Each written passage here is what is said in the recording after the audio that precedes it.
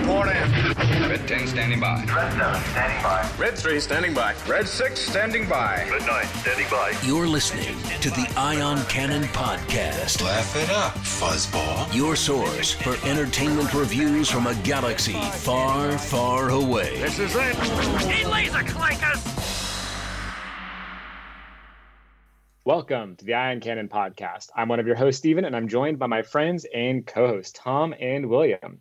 And you know, guys, after a long week, it is truly great for us to reunite together and discuss Season 1, Episode 8 of The Bad Batch, titled Reunion. That was an easy one. But before we can get in too far, William, you want to tell us about a couple of announcements? Yes, interesting stuff going on today or this week. News coming out of the Hollywood Reporter. Apparently, the new Marvel show, Loki, which has been premiering on Wednesdays. It's the first Disney Plus original to come out on Wednesdays. It's been doing so well that they are moving all Disney Plus original shows to Wednesdays. So that means The Mandalorian and all the other shows that Disney Plus is putting out will all premiere on Wednesdays now, which is super interesting.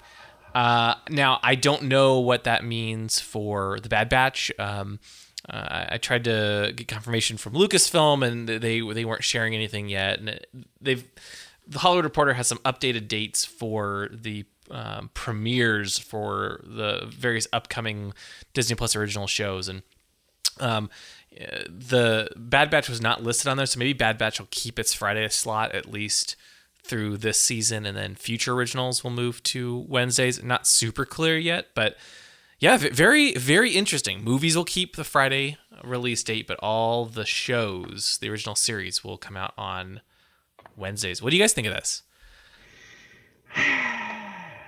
Tom, you don't sound happy. Well, that just means I have to go to work now Thursday tired. And then basically trying to recover on Friday from being tired from Thursday staying up until 1 o'clock in the morning instead of having to go to work on Friday, which is Wednesday now. You'd stay up till Tuesday night, right? Tuesday night, Wednesday morning at midnight. Oh, whatever. It's too confusing. Just I don't know. Disney's going to do what Disney's going to do. But yeah, you've got a point. Now it's going to be Tuesday to watch Wednesday to recover Thursday, which is better for me to stay Thursday night because my Friday is an easier day than the rest of the week. Oh, God. Steven, your thoughts? It honestly doesn't bother me. Yeah. Other than that, it makes it slightly longer between when we can record and get a review up. But, that's true.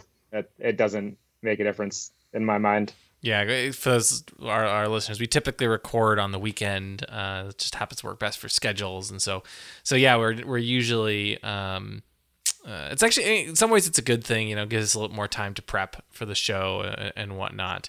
So yeah, I don't know. I think overall it's probably a good change. Fridays are pretty busy as far as streaming goes. Netflix tends to drop all their stuff on Fridays.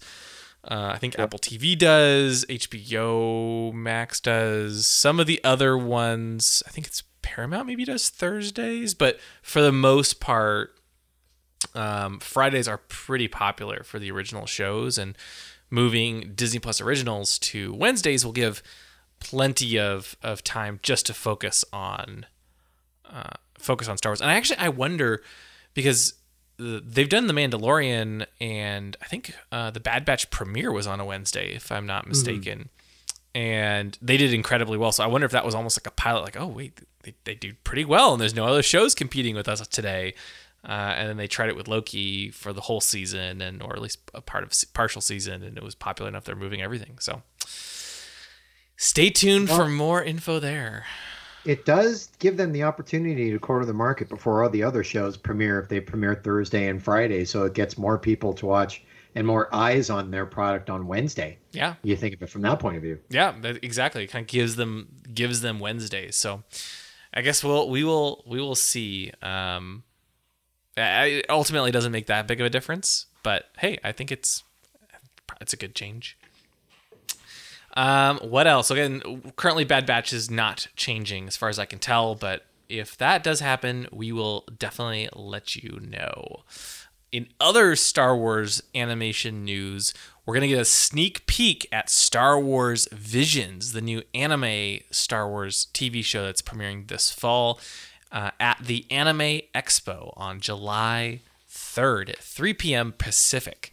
I think it's a free panel that anyone can just sign up to attend the virtual conference for free, and you can listen and watch and get a sneak peek, although I'm sure it'll be online shortly after as well. I would hope. But yeah, it's confirmed coming later this year, and according to the panel description, Lucasfilm's Star Wars Visions is an upcoming anthology of animated shorts celebrating Star Wars through the lens of the world's best anime creators and storytellers.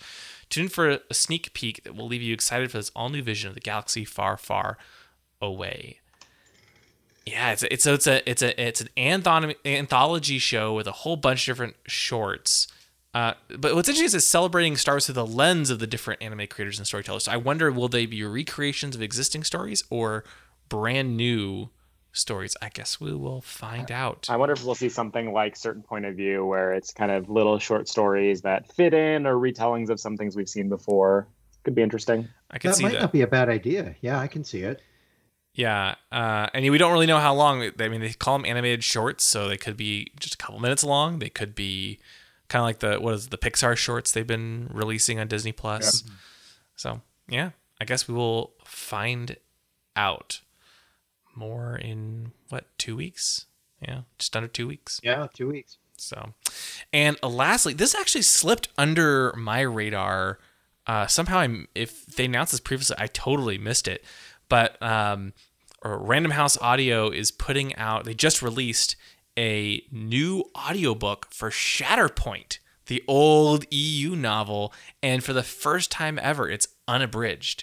So if you haven't checked out Shatterpoint, the fantastic, fantastic novel all about Mace Windu, I highly, highly recommend it. It's so good. And yeah, it's we now have a unabridged version, and it's read by Sullivan Jones, and it's actually out. It's out now in audiobook form. So check that out too. It's a great novel. I'd love to get my hands on that hardcover they're releasing, because that actually looks pretty cool. But the audiobook, I've already got it on my phone, so I'll be listening to that one. Yeah, and Matthew Stover he's a great author, so absolutely. Yeah. Yep. And with that, we turn our eyes toward a pretty big episode of The Bad Batch. It's the second one in a row. The show's really going. Tom, what are we reviewing today? Well, today we're going to be reviewing The Bad Batch Season 1, Episode 8 Reunion, directed by Stuart Lee and written by Christian Taylor. In this episode, we've said this before and we'll say it again.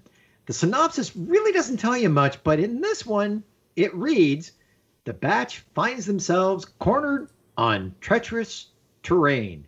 Now, you have to admit one thing. Didn't that planet just look so cool with all those derelicts? Oh, yeah. Bracca continues to be a great setting, I think, for this particular part of the story. It's like eye candy. It's eye candy. The fact that it's showed up in Fallen Order is just extra. It all works beautifully, I would say. Yeah. And we talked about this last week, about how cool it looked during the day. But this episode, the bulk of it is actually set at night, and we get some phenomenal lighting. Like the depth of color. I think without I watched it on an HDR TV, and I almost wonder what it looks like on a standard on a TV without HDR, just given that there was so much range to the darkness. I hope I hope you could almost see it on a TV without HDR. But it was gorgeous. Like every single shot was just stunningly animated. And it was one of the darkest episodes, because the beginning was pretty bright, but after that, every scene was incredibly dark and darkly lit. And I guess according to Joel Aaron, it was they're actually pushing the bounds for the nighttime, in the color grade, and trying to make sure everything was lit and all made sense. I guess originally lit it for daylight, and then they realized, no, let's go dark. Let's go with night. Yeah. Really cool stuff. It sets up the end very well, but I love how this episode picks up immediately after the first episode because, they're still there on Braca, but I just love the chemistry that's going on between Wrecker and Omega, especially when you have Wrecker trying to train her to like disarm thermal explosives. Here's this big soldier trying to teach a kid how to disarm a thermal explosive, especially in a shipyard with derelict ships. I think by far my favorite part is he's walking her through all the individual pieces, then sets one off and asks her to try and defuse it in 10 seconds. Yep. And his line of, like, of course it was a dud. I'm not crazy. And it's like, are you sure, though? It was a good moment. I actually thought they were going to reuse that later, right? And have her try to disarm or arm an explosive. We never really see that happen to that extent. Like they technically did arm some explosives, but didn't require any rewiring whatsoever. Right. So I wonder if that'll come back up later. Time. Yeah. Yeah. I've always said when you call attention to something, you better use it. You never know. They may have to use it later. Yeah. But yeah, I mean, that was a nice moment. Again, seeing more of the relationship between the two. Clearly, it's kind of they've repaired things after last week when Wrecker was going after her. It wasn't within. It wasn't his decision. He really had no control over it, of course. Mm-hmm. And we get a nice chase with the Scrapper Guild through the Braca ruins. But ultimately, that's just kind of set up to buy time because meanwhile, while they're hanging out on Braca, disarming thermal explosives and whatnot, the Empire is on their tail. And it turns out a lot of the theories from last week were right. Your theory that the Scrapper Guild was reporting to the Empire was spot on. And that sends Crosshair after them. So good. The one thing that I thought was funny was when Crosshair is like, we've got a report from the Scrapper Guild on this planet, and the guys, the Imperial officer is just like, oh, just send a patrol. It's almost like, back on what was it, episode 4, where you have the same thing where you have the Imperial officers just say, it was Empire Strikes Back. It's like, we found something here on the planet Hoth. Oh, just send a patrol. And Darth Vader's like, no, they're there. And Crosshair is the same thing. It's like, no, I think you're going to need to send more than a patrol because that's where they're at. Yeah. I think that was one of the things I was a little disappointed about with this episode is I wanted to see more of Crosshair anticipating and outthinking the batch. He's very good at figuring out it post. But I really wanted to see something of Crosshair with a line of like, of course I knew what you were going to do. Like we've trained together for so long. Oh, I feel like that's exactly what they did though, right? Well, it is because that was a thing in which you had Tech sit there trying to get the, he intercepted communications from the regs. And then you heard Crosshair say, and then you heard Crosshair say, let's kind of force them into the bay. And then Crosshair even sets her, when they finally get to the artillery deck, Crosshair, I believe, did say, very predictable, because Crosshair had a feeling that's where they were going to go. True. And I think what I was hoping for is like there's a line where the batch are taking, they're like, they're doing this type of search pattern. We'll go the other hallways. Right. So we can avoid them. And I really wanted to see them run into Crosshair's squad with him being like, of course I knew you were going to take the other hallways. Why would we follow a standard search pattern against you? Got it. Yeah, that makes sense. I see what you're saying. And it was, to be fair, they did a fantastic job. And I really enjoyed watching Crosshair provide, I'd say, the first real challenge that the batch have faced. Yeah, he did. He really made it difficult for them. And I think the last half of the episode is just so good because of that. The first half though, we talked a little about the thermal explosives and Scrapper Guild, and I want to get back to Crosshair, but really briefly touch on while Crosshair's on his way, the batch, they decide to scavenge. Well, so first they're realized, Echo's almost talking about how he wishes they would have maybe gone with Rex, which I found, I loved that, hearing that, right? And maybe they wouldn't need to scavenge and kind of pay back Sid who they owe. And so they decide to grab weapons from the armory and intel from the bridge so that they can sell it to Sid and hopefully pay back their debt in full. Right. And this kind of basically takes up a lot of the time while Crosshair's, they don't know it, of course, but Crosshair's traveling to them. And the one thing I like about this, you have Echo is almost like the voice of reason, because he even sat there and told Hunter, look, we're soldiers. We're not this. But I believe it was Hunter who kind of sat there and said, in so many words, we're trying to find out what we are at this point. Because everything has changed. Yeah. So, I mean, technically, this is the thing I'm enjoying about this. You have the squad of, let's say, lost clones who need to figure out how they are going to survive in this world. Because, in a way, because of the inhibitor chip, they ended up turning into, and the original clones were still there as drones, because they have no way to get themselves out of being manipulated like Crosshair and the clones that are underneath him. These guys now don't have that manipulation. They're not part of an Imperial arm, the Republic anymore. They're trying to find themselves and define themselves. And to hear Echo as the voice of reason, or like, look, that little what am I trying to get at? The conflict between them. It's going to be fascinating going forward, but you can tell they're going to stick together. I have to say, I do have some serious concerns about how the Empire is handling the I guess it's not really demilitarization, the retirement of so many things from the Clone Wars. We saw battle droids that were being disassembled, weapons and Tabana gas and everything included. Now we've got capital ships that just have proton torpedoes lying around and stocked artillery cannons. I mean, doesn't this strike either of you as like, maybe we should not put those just... Like, what if someone we're compacting the ship together, because I assume that's what they do. I don't know.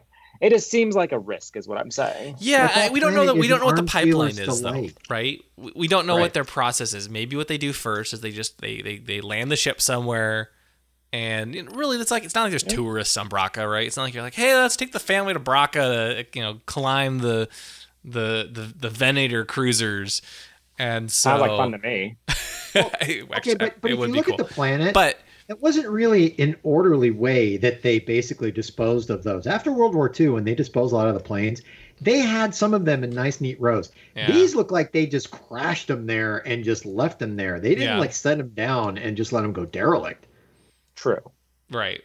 Yeah, and so I'd like to think that maybe they were going to clear things out later on, but I guess it's convenient for the Bad Batch, even if it's a little incredibly dangerous to leave, I don't know, giant racks of proton torpedoes and very important intel about how the Empire works in the databanks. I got a question for the two. Yeah, minor detail. I got a question for the two of you. What did you think of Omega's question to Tech when she asked him, what was the war like? I loved that. I thought it was a fascinating question. And I wish we'd gotten to hear answers from other parts of the team. Tech is very clearly the wrong person to ask that kind of question. He's way too analytical and logical. Yeah. which fit the character. Yeah, but I love that Omega's asking those types of questions, because it's not an easy thing to answer. No. And it's logical that she'd be curious about the war, Yeah. And it's also, at least what I like about it, and I get back to the Karen Traviss books, it's giving the clones more of, you feel sorry for them in the situation that they're in, but they're giving them more, the story's making it round out more, and you feel more sorry for the clones for what they were put through. Yeah. So you really do. You really do. And so she doesn't really get her answer. Also, I did appreciate too how the right after Omega asks that question, right, the proximity sensor starts blaring, and Tech completely ignores it. Like, he doesn't ever think like, oh, maybe the Empire's coming. He's just like, it's definitely he doesn't even qualify it, saying probably malfunctioning. He just says, oh, it's malfunctioning. And then, the shuttles land, and Crosshair and the troops not deplane, de-ship, disembark. Well, yeah, they disembark. There you go. Yeah. But and this is where I think the episode gets so good. I thought the first part of the episode was decent. Mm-hmm. It was interesting. It picks up from where totally acceptable. Yeah. Yep.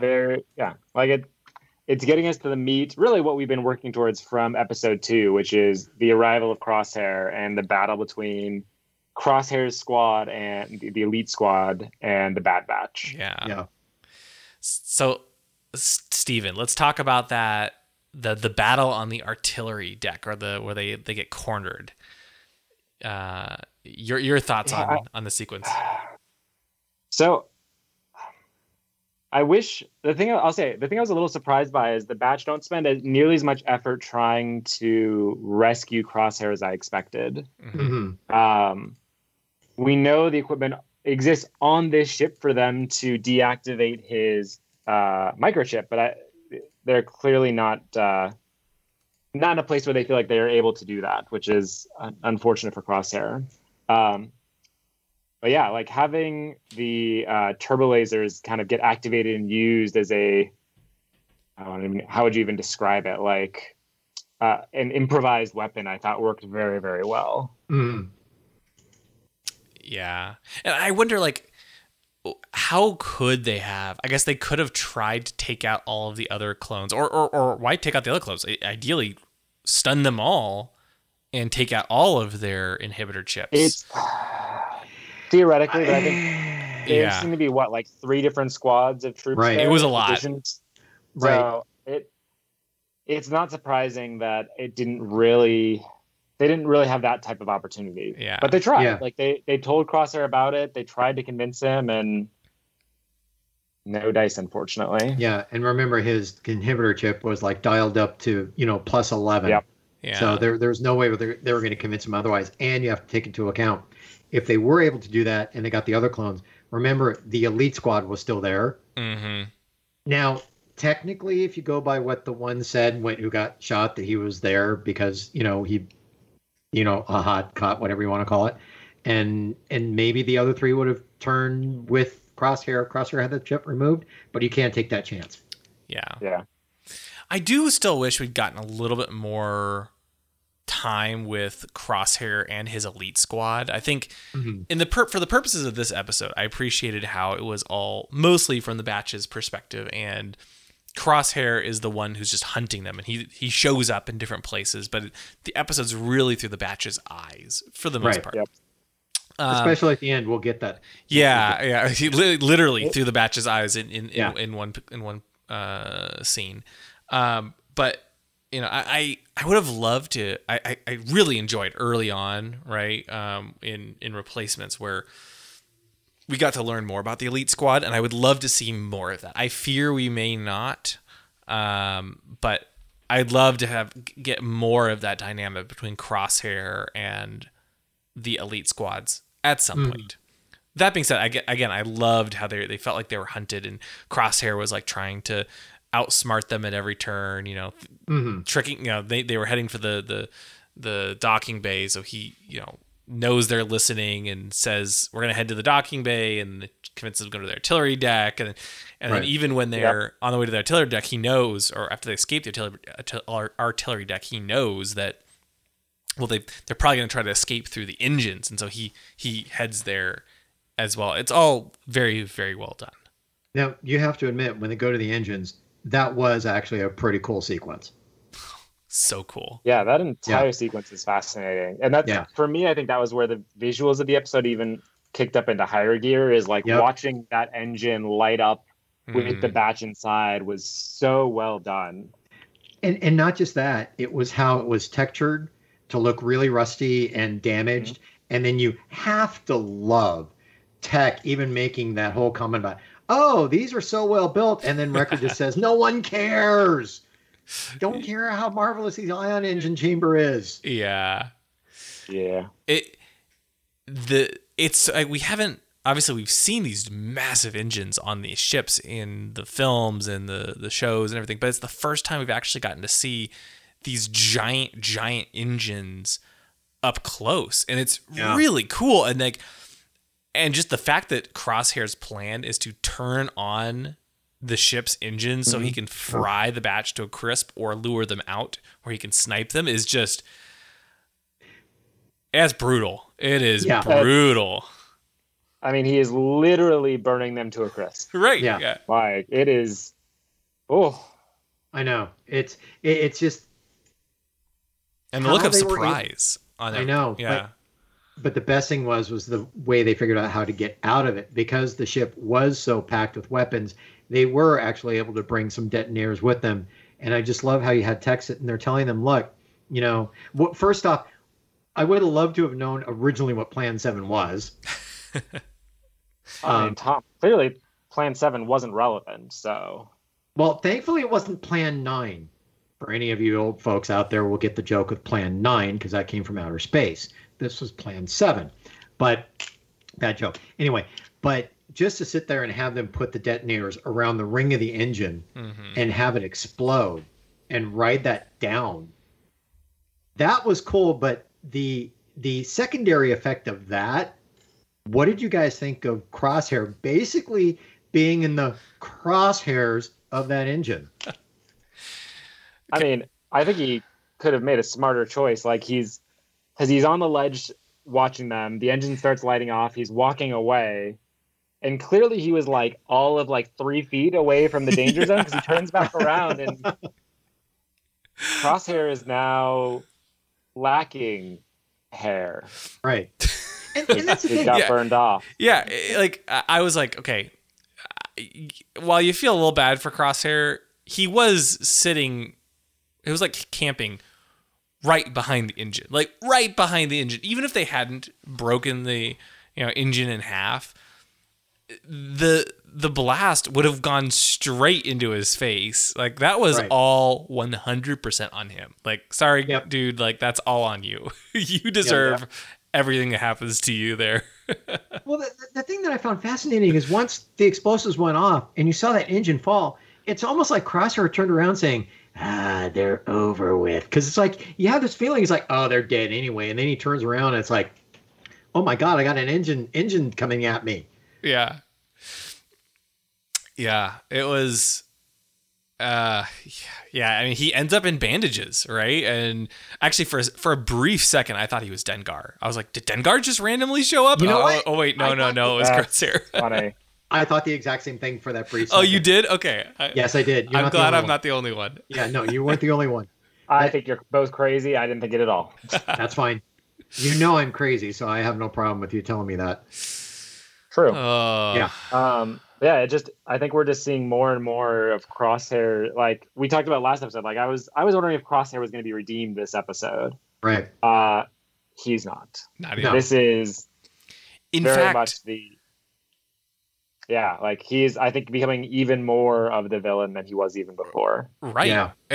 I mean, both because of like in tropes when the villain gets like burned and damaged, they hate their opponents even more. But even realistically, right? He, from his perspective, he does think that the batch basically got him. The batch is the reason why he's now seriously injured, and it remains to be seen how bad it is. But I suspect that will only widen the divide between Crosshair and the batch. Yeah, I think at this point, I think at this point there is no redeeming Crosshair on this one. I would be, well, you never know what Filoni's got planned, but I would be very surprised if that chip ever comes out of Crosshair at all at this point. Oh, you don't think he's ever going to get redeemed? I don't think so. I don't. Okay, you can never say never when it comes to stuff like this. But it's just now, I really hate to say this, and it's not a bad pun. He got burned in this one. Oh yeah. Yeah. And I just get this feeling the ship's destroyed, unless they come up with some other way to get the chip out. Yeah. They're going to have to find another one of these venerators somewhere and another planet. They can't go back to this planet. So they've got to come up with their own way to get a chip out of their head, unless somehow Rex, if they ever meet up with him again, has a way to do it. Yeah. But if the venerator's gone, there's no way that chip's coming out of his head. The Kaminoans aren't going to do it. Yeah. Well, probably not. Well, I would say, go ahead. Let's talk about the Kaminoans here. Go ahead. So, I'm waiting for this one. At the beginning of the episode, we see just a kind of another quick shot with Lamassu and Nala Se, where they're still clearly worried about what the Empire is going to do. Mm-hmm. They want the batch brought in. Of course, Rampart doesn't want that or doesn't care. And yeah, like they really want Omega. They see Omega as being the key to their future. And we've talked about what could that possibly mean, et cetera, et cetera. But I wouldn't put it out of the realm of possibility that we're going to see Kamino rebel against the Empire in some way. I could see perhaps it. Perhaps by force. They may not get a choice in the matter. We've certainly seen enough cases where, the Empire just decides they're going to take out Kamino. Just to be sure. Yeah, they're very, very interested in recapturing Omega. Right. Yeah. And they are sending out bounty hunters in order to do so. Yeah. For me, I thought, I got to say this. For me, I thought that was going to be Fennec Shand. Oh, I thought so too. Already. I thought so too, and they even kind of allude to this though earlier in the episode where they talk about how they already have an operative in play. It's got to be that's got to be Fennec Shand, right? Oh yeah. But they decide to bring in someone else because the termination of the batch is a threat to their contingency plan. Now, I have no idea what their contingency plan is. Like, how does Omega relate to the Kaminoan contingency plan? Clearly, she is the core piece. They don't care about the batch, as we'll talk about in a little bit. They could care less about Hunter and Wrecker and Tech and Echo. They only care about Omega. And why is she so important? Important enough to send a bounty hunter that I did not see coming. I'm so annoyed because I feel like I should have seen it coming. Why? Because this Bad Batch is just the Clone Wars season 8 or 9 or whatever, right? And yet it's so perfect. We knew there was a Boba Fett and Cad Bane arc. I said the name. And of course Dave Filoni wanted to try and find a place to bring Cad Bane back. Of course. I loved it. Oh, it was fantastic. I paused when I saw this. I paused it and I was like, yeah! I went nuts. I'm sorry. I shouted too. I was like, yes! Yeah. It was fantastic. And I honestly, I did not, even though I know it's Filoni, I did not see this one coming at all. Yeah. No. And Cad Bane is one of my favorite Clone Wars characters. Absolutely. Ahsoka, Hondo Anaka, Cad Bane, right? Yeah, they're one of the best. And it's been how many years since we've seen Cad Bane in an episode?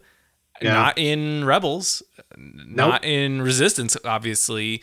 Nope. So it's been since Clone Wars season 5, I think, because I don't think he showed up in 6. And maybe it was even 4. Now I'm trying to remember. He looks good. He looks so different. And the nice thing is, he brought Toto 360 with him too. Yeah. So you got both of them. They brought back Corey Burton to play Cad Bane and Seth Green for Toto 360, and I couldn't be happier. I know this episode, I'm sure it's called Reunion because Crosshair is reunited with the Bad Batch, but I choose to believe that it's called Reunion because we get to see Cad Bane again. No, I think it's because we get to without a doubt.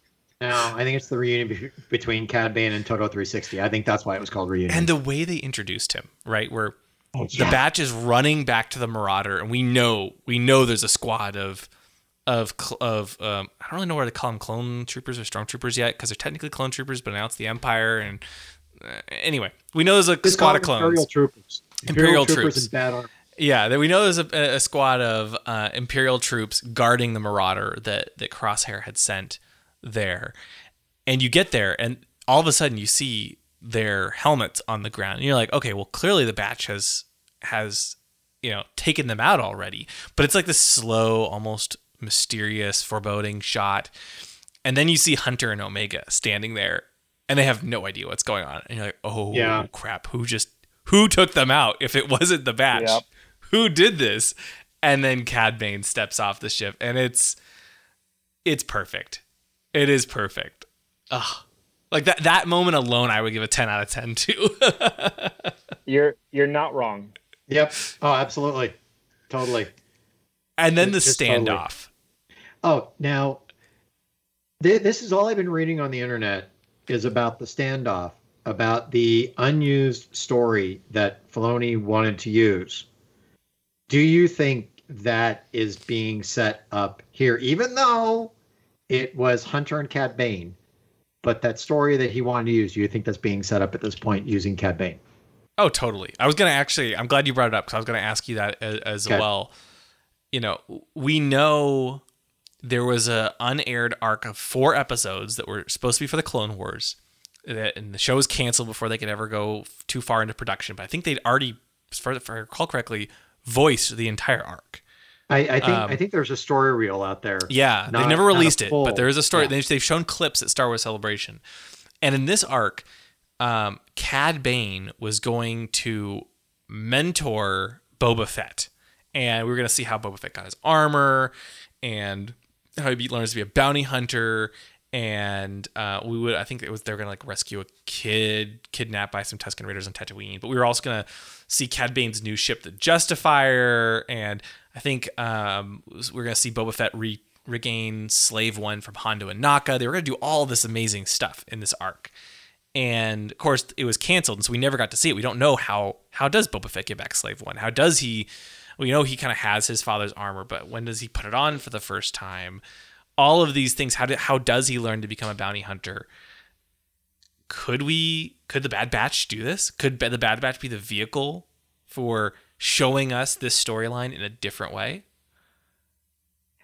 It's possible. I'm not putting anything past Filoni at this point. I'm not. I'm really not. I think it's really going to depend on what they want to do with Cad Bane. If the goal is to show the end of Cad Bane, which I think is possible, like the Bad Batch versus Cad Bane, perhaps teaming up with another bounty hunter of their own, like I don't know, say Boba Fett, I could see that. But if they want to leave Cad Bane just in the universe but not seen, then I don't know how much more we'll see him. Yeah, I mean, so thinking about this more, we know the Kaminoans hired bounty hunters to train all of the clone troopers. Yep. Right? Cal Skirata comes from that and everything else. Yeah.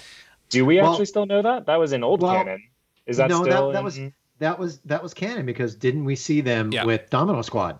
Domino Squad had those 2 bounty hunters. Right. Yeah, and even if we didn't, we knew that they had hired Boba Fett at least, even if it wasn't bounty. Right. I was right, Jango. Even was it bounty hunters. But you're right, we did see it with in the Clone Wars as well. Okay, and mind you, that Cal Skirata was in the previous universe, not so much in this universe because that's now legend. Yeah, but still, there is precedent that the Kaminoans hired bounty hunters. So if the Kaminoans do go out and hire bounty hunters regularly, at least for training clone troopers, if they sense a threat, and we talked about earlier about could there be this Kaminoan rebellion almost, right, where they go up against the Empire, could they just hire a bunch of bounty hunters, or could they be using bounty hunters as the vehicle for whatever their plan is, right? And almost have like a bounty hunters versus the Empire type of thing, potentially, which might, now that I think about it more, be an interesting way to set up and kind of justify a line of dialogue in Empire where he's like, bounty hunters, we don't need their scum, like oh, they're the ones who like originally tried to go after us or something. I don't know. Just spitballing here, but I could see Boba Fett, Cad Bane, Fennec Shand all teaming up. Like, I would not be surprised if in a future episode, maybe next week, couple weeks, Cad Bane's there. He's got Boba Fett by his side, and maybe we don't see the exact storyline we were going to get in the Clone Wars, but the key moments will be shown, and he's maybe briefly training Boba Fett on how to be a bounty hunter, or who knows? I think it's gonna be very interesting to see how far, like, this episode picks up right after the previous one. Mm-hmm. Are we gonna pick up after Omega has been delivered to Kamino, or are we gonna pick up with the Bad Batch and Hot Pursuit effectively? I think that's gonna be interesting to find out. That will very quickly tell us what we can expect. Yeah. Well, I've got a crazy theory here. I'm going to throw out to the two of you. Okay, so the inhibitor chips were put in by the Empire with an Order 66 to turn against the Jedi. Who's to say that this quote-unquote contingency plan of the Kaminoans may not be so much with bounty hunters, but maybe let's say there's an Order 67 in which the Kaminoans, because they're the ones who put the chip in there, kind of flip a switch on the Empire, and they will turn the clones against the Empire. I think that'd be fascinating. I think they'd have to spend more time showing us. They'd have to set it up. Yeah. Well, the Empire needs to be able, like, we know the Empire has to win that fight. So if we spent more time talking about the native recruits, I'd say, we might get that story. Because they haven't spent as much time just showing about all the brand new recruits, I don't think so. Yeah. Well, it's a crazy thing to throw out there. It would be a cool way to show why they would get rid of the clones completely, too. Yes. It would be. That's what I was getting to, because that would be a way for us to see what happened to the clones and why there are now basically conscripts inside the Stormtrooper armor. Mm-hmm. Yeah, maybe they try to flip a switch and then the Empire quickly, I don't know, deactivates it or something, and maybe it happens quickly. But I think you're right, Stephen. We probably would have had to see more of the Elite Squad for them to do that. But I think we'll still get. We've been since the beginning of the show almost. Will we see Boba Fett? I think we'll see Boba Fett. I think we'll see him kind of come into his own, being mentored by Cad Bane first and Fennec Shand second, which sets up why Fennec and Boba are together, working together in the Book of Boba Fett and in The Mandalorian. And so I think it all ties together, and we've already seen the Bad Batch kind of be in the underworld already, and I wonder if they'll continue to be in the underworld. Will they team up with the bounty hunters, or will they just go after them? I don't know. Only Dave Filoni and everybody writing the show knows. We're just the guys sitting here speculating on what's going to happen, and we're enjoying the ride. Wildly speculating. Yeah, absolutely. Yeah. So question. So we have this fantastic Western-style standoff where Cad Bane and Hunter go at it, right? And they try to see who can pull the gun out first and take the other one out. Hunter does get off a shot and manages to take out Toto 360's leg, but Hunter is basically killed, or not killed, but for a moment we maybe think he might have been killed. And Cad Bane runs off with Omega. Why don't the Kaminoans want the rest of the Bad Batch? Why just Omega? They don't want whatever. Yeah, it's whatever makes her special. Yeah, like is somehow key to whatever their next steps are. And maybe that's what we'll see in the next episode. Yeah, that's true. We're halfway through the season now, so we are getting to that point where it makes sense to start, throwing out some additional hints. Yeah, and some of the questions at this point are going to have to start being answered, laying some more questions going into next season or whatever, or into the next plot. So. Now, what did you guys think of when Hunter was coming to, seeing it through his eyes, basically the Bad Batch escaping the clones, their old clone buddies, chasing him back onto the ship? I thought that was pretty cool. That was something that I just... Absolutely. Yeah. Oh, that was awesome. That first person shot was just great. It's so cool. It really reminded me of like Republic Commando. In many ways. Not the same exact HUD and everything, but similar style. And then of course the episode ends in silence, which they only do for like major events.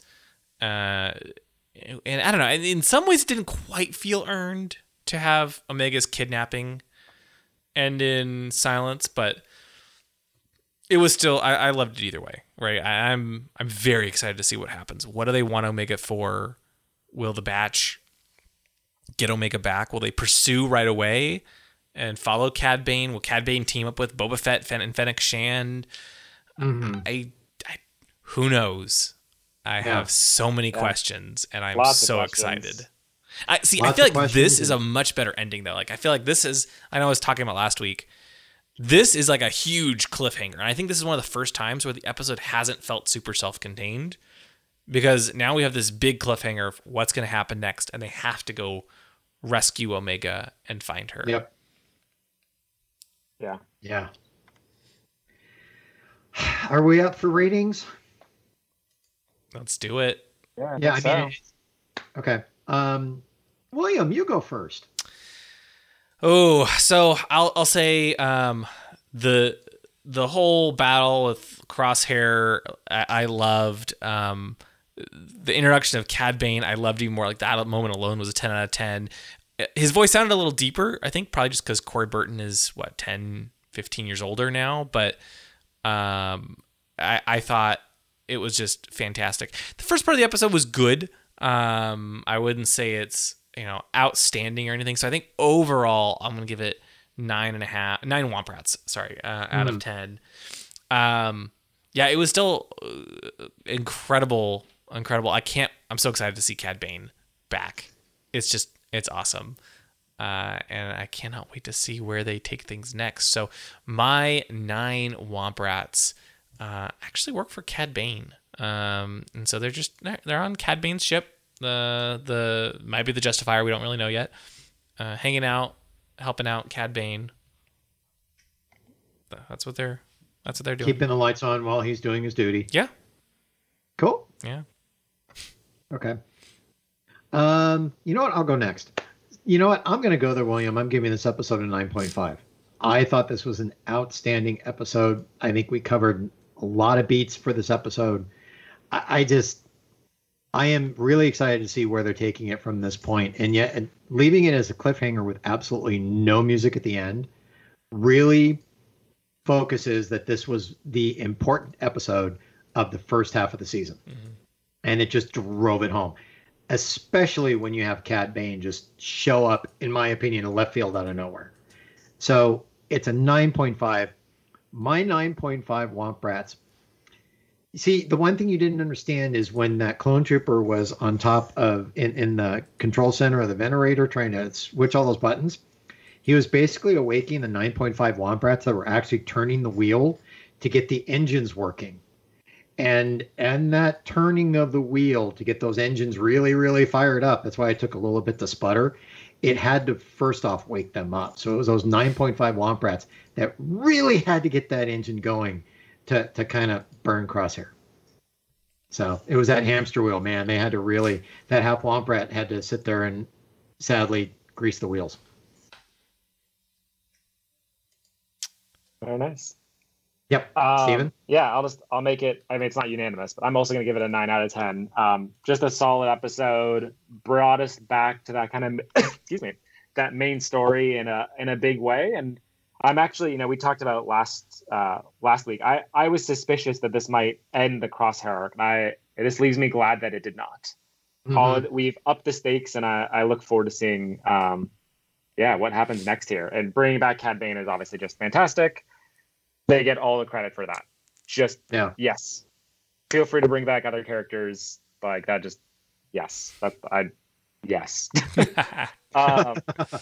It was just it's fantastic. So my 9 Womp Rats. See, there's a funny thing that happened. There was some of the scavengers that are kind of working their way around Braca. He's down on his luck. He's trying to figure out what he's gonna do with his life, and he sees this engine blast off, and he sees some very small Womp Rats that are kind of cooked by the engine. And after everyone has left, he goes and finds them, finds these womp rats that got cooked, and he kind of takes a bite of one very tentatively and realizes, like, oh my God, this tastes delicious. And he from there, of course, he goes to Batuu, where he starts trying to patent this idea of what he calls it like Ronto roasters. There you go. And that is the true story of how Ronto roasters at Batuu's Edge, Galaxy's Edge came to be. Steven, I actually heard that originally the shop was going to be named Womp Rat Roasters, but people are too grossed out, so they switched it to Ronto Roasters. Is that true? Yeah, it is true. I don't understand why. But I mean, he learned the technique on Womp Rat, and Womp Rats are kind of small. You want something with a little bit more meat on them, so that's I think why they went to Rontos. But it's the craziest things. I mean, look, this is the thing that Dave Filoni does so well is he sets up all these stories. We get Cad Bane back, we get Fennec Shand, and we get Ronto roasters, even though you may not have noticed. Oh my God, outstanding! That is brilliant. That's just like Cad Bane. Never saw that one coming. And now I'm craving a Ronto wrap. So thanks, Steven. Oh, You're God, welcome. So am I, man. Those things are so good. Oh, they're so good. Anyway, William, why don't you tell us about next week's episode? You know a lot about it, right? We know all sorts of things. We know that it's called episode 109 of The Bad Batch, and there's no official title yet or synopsis. And if we had a synopsis, it wouldn't tell us anything. Right. I think theories. We've had all sorts of speculation and theories throughout this episode, but I suspect Cad Bane. The synopsis for the next episode is the Batch face their next challenge.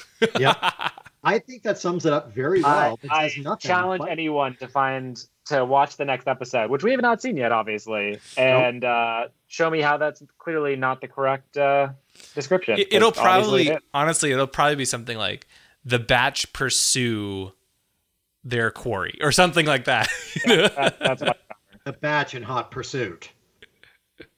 Yeah, we will see. But hey, it's so great to see Cad Bane back. I hope he's a major character in this season. Based on his introduction, it sounds like he will be compared to some of the other people we've seen thus far, where they've kind of been, one episode, one and done characters, and, more reappearances, guest stars, or almost more of a cameo, right? At this point, I think Cad Bane might be here to stay, which makes me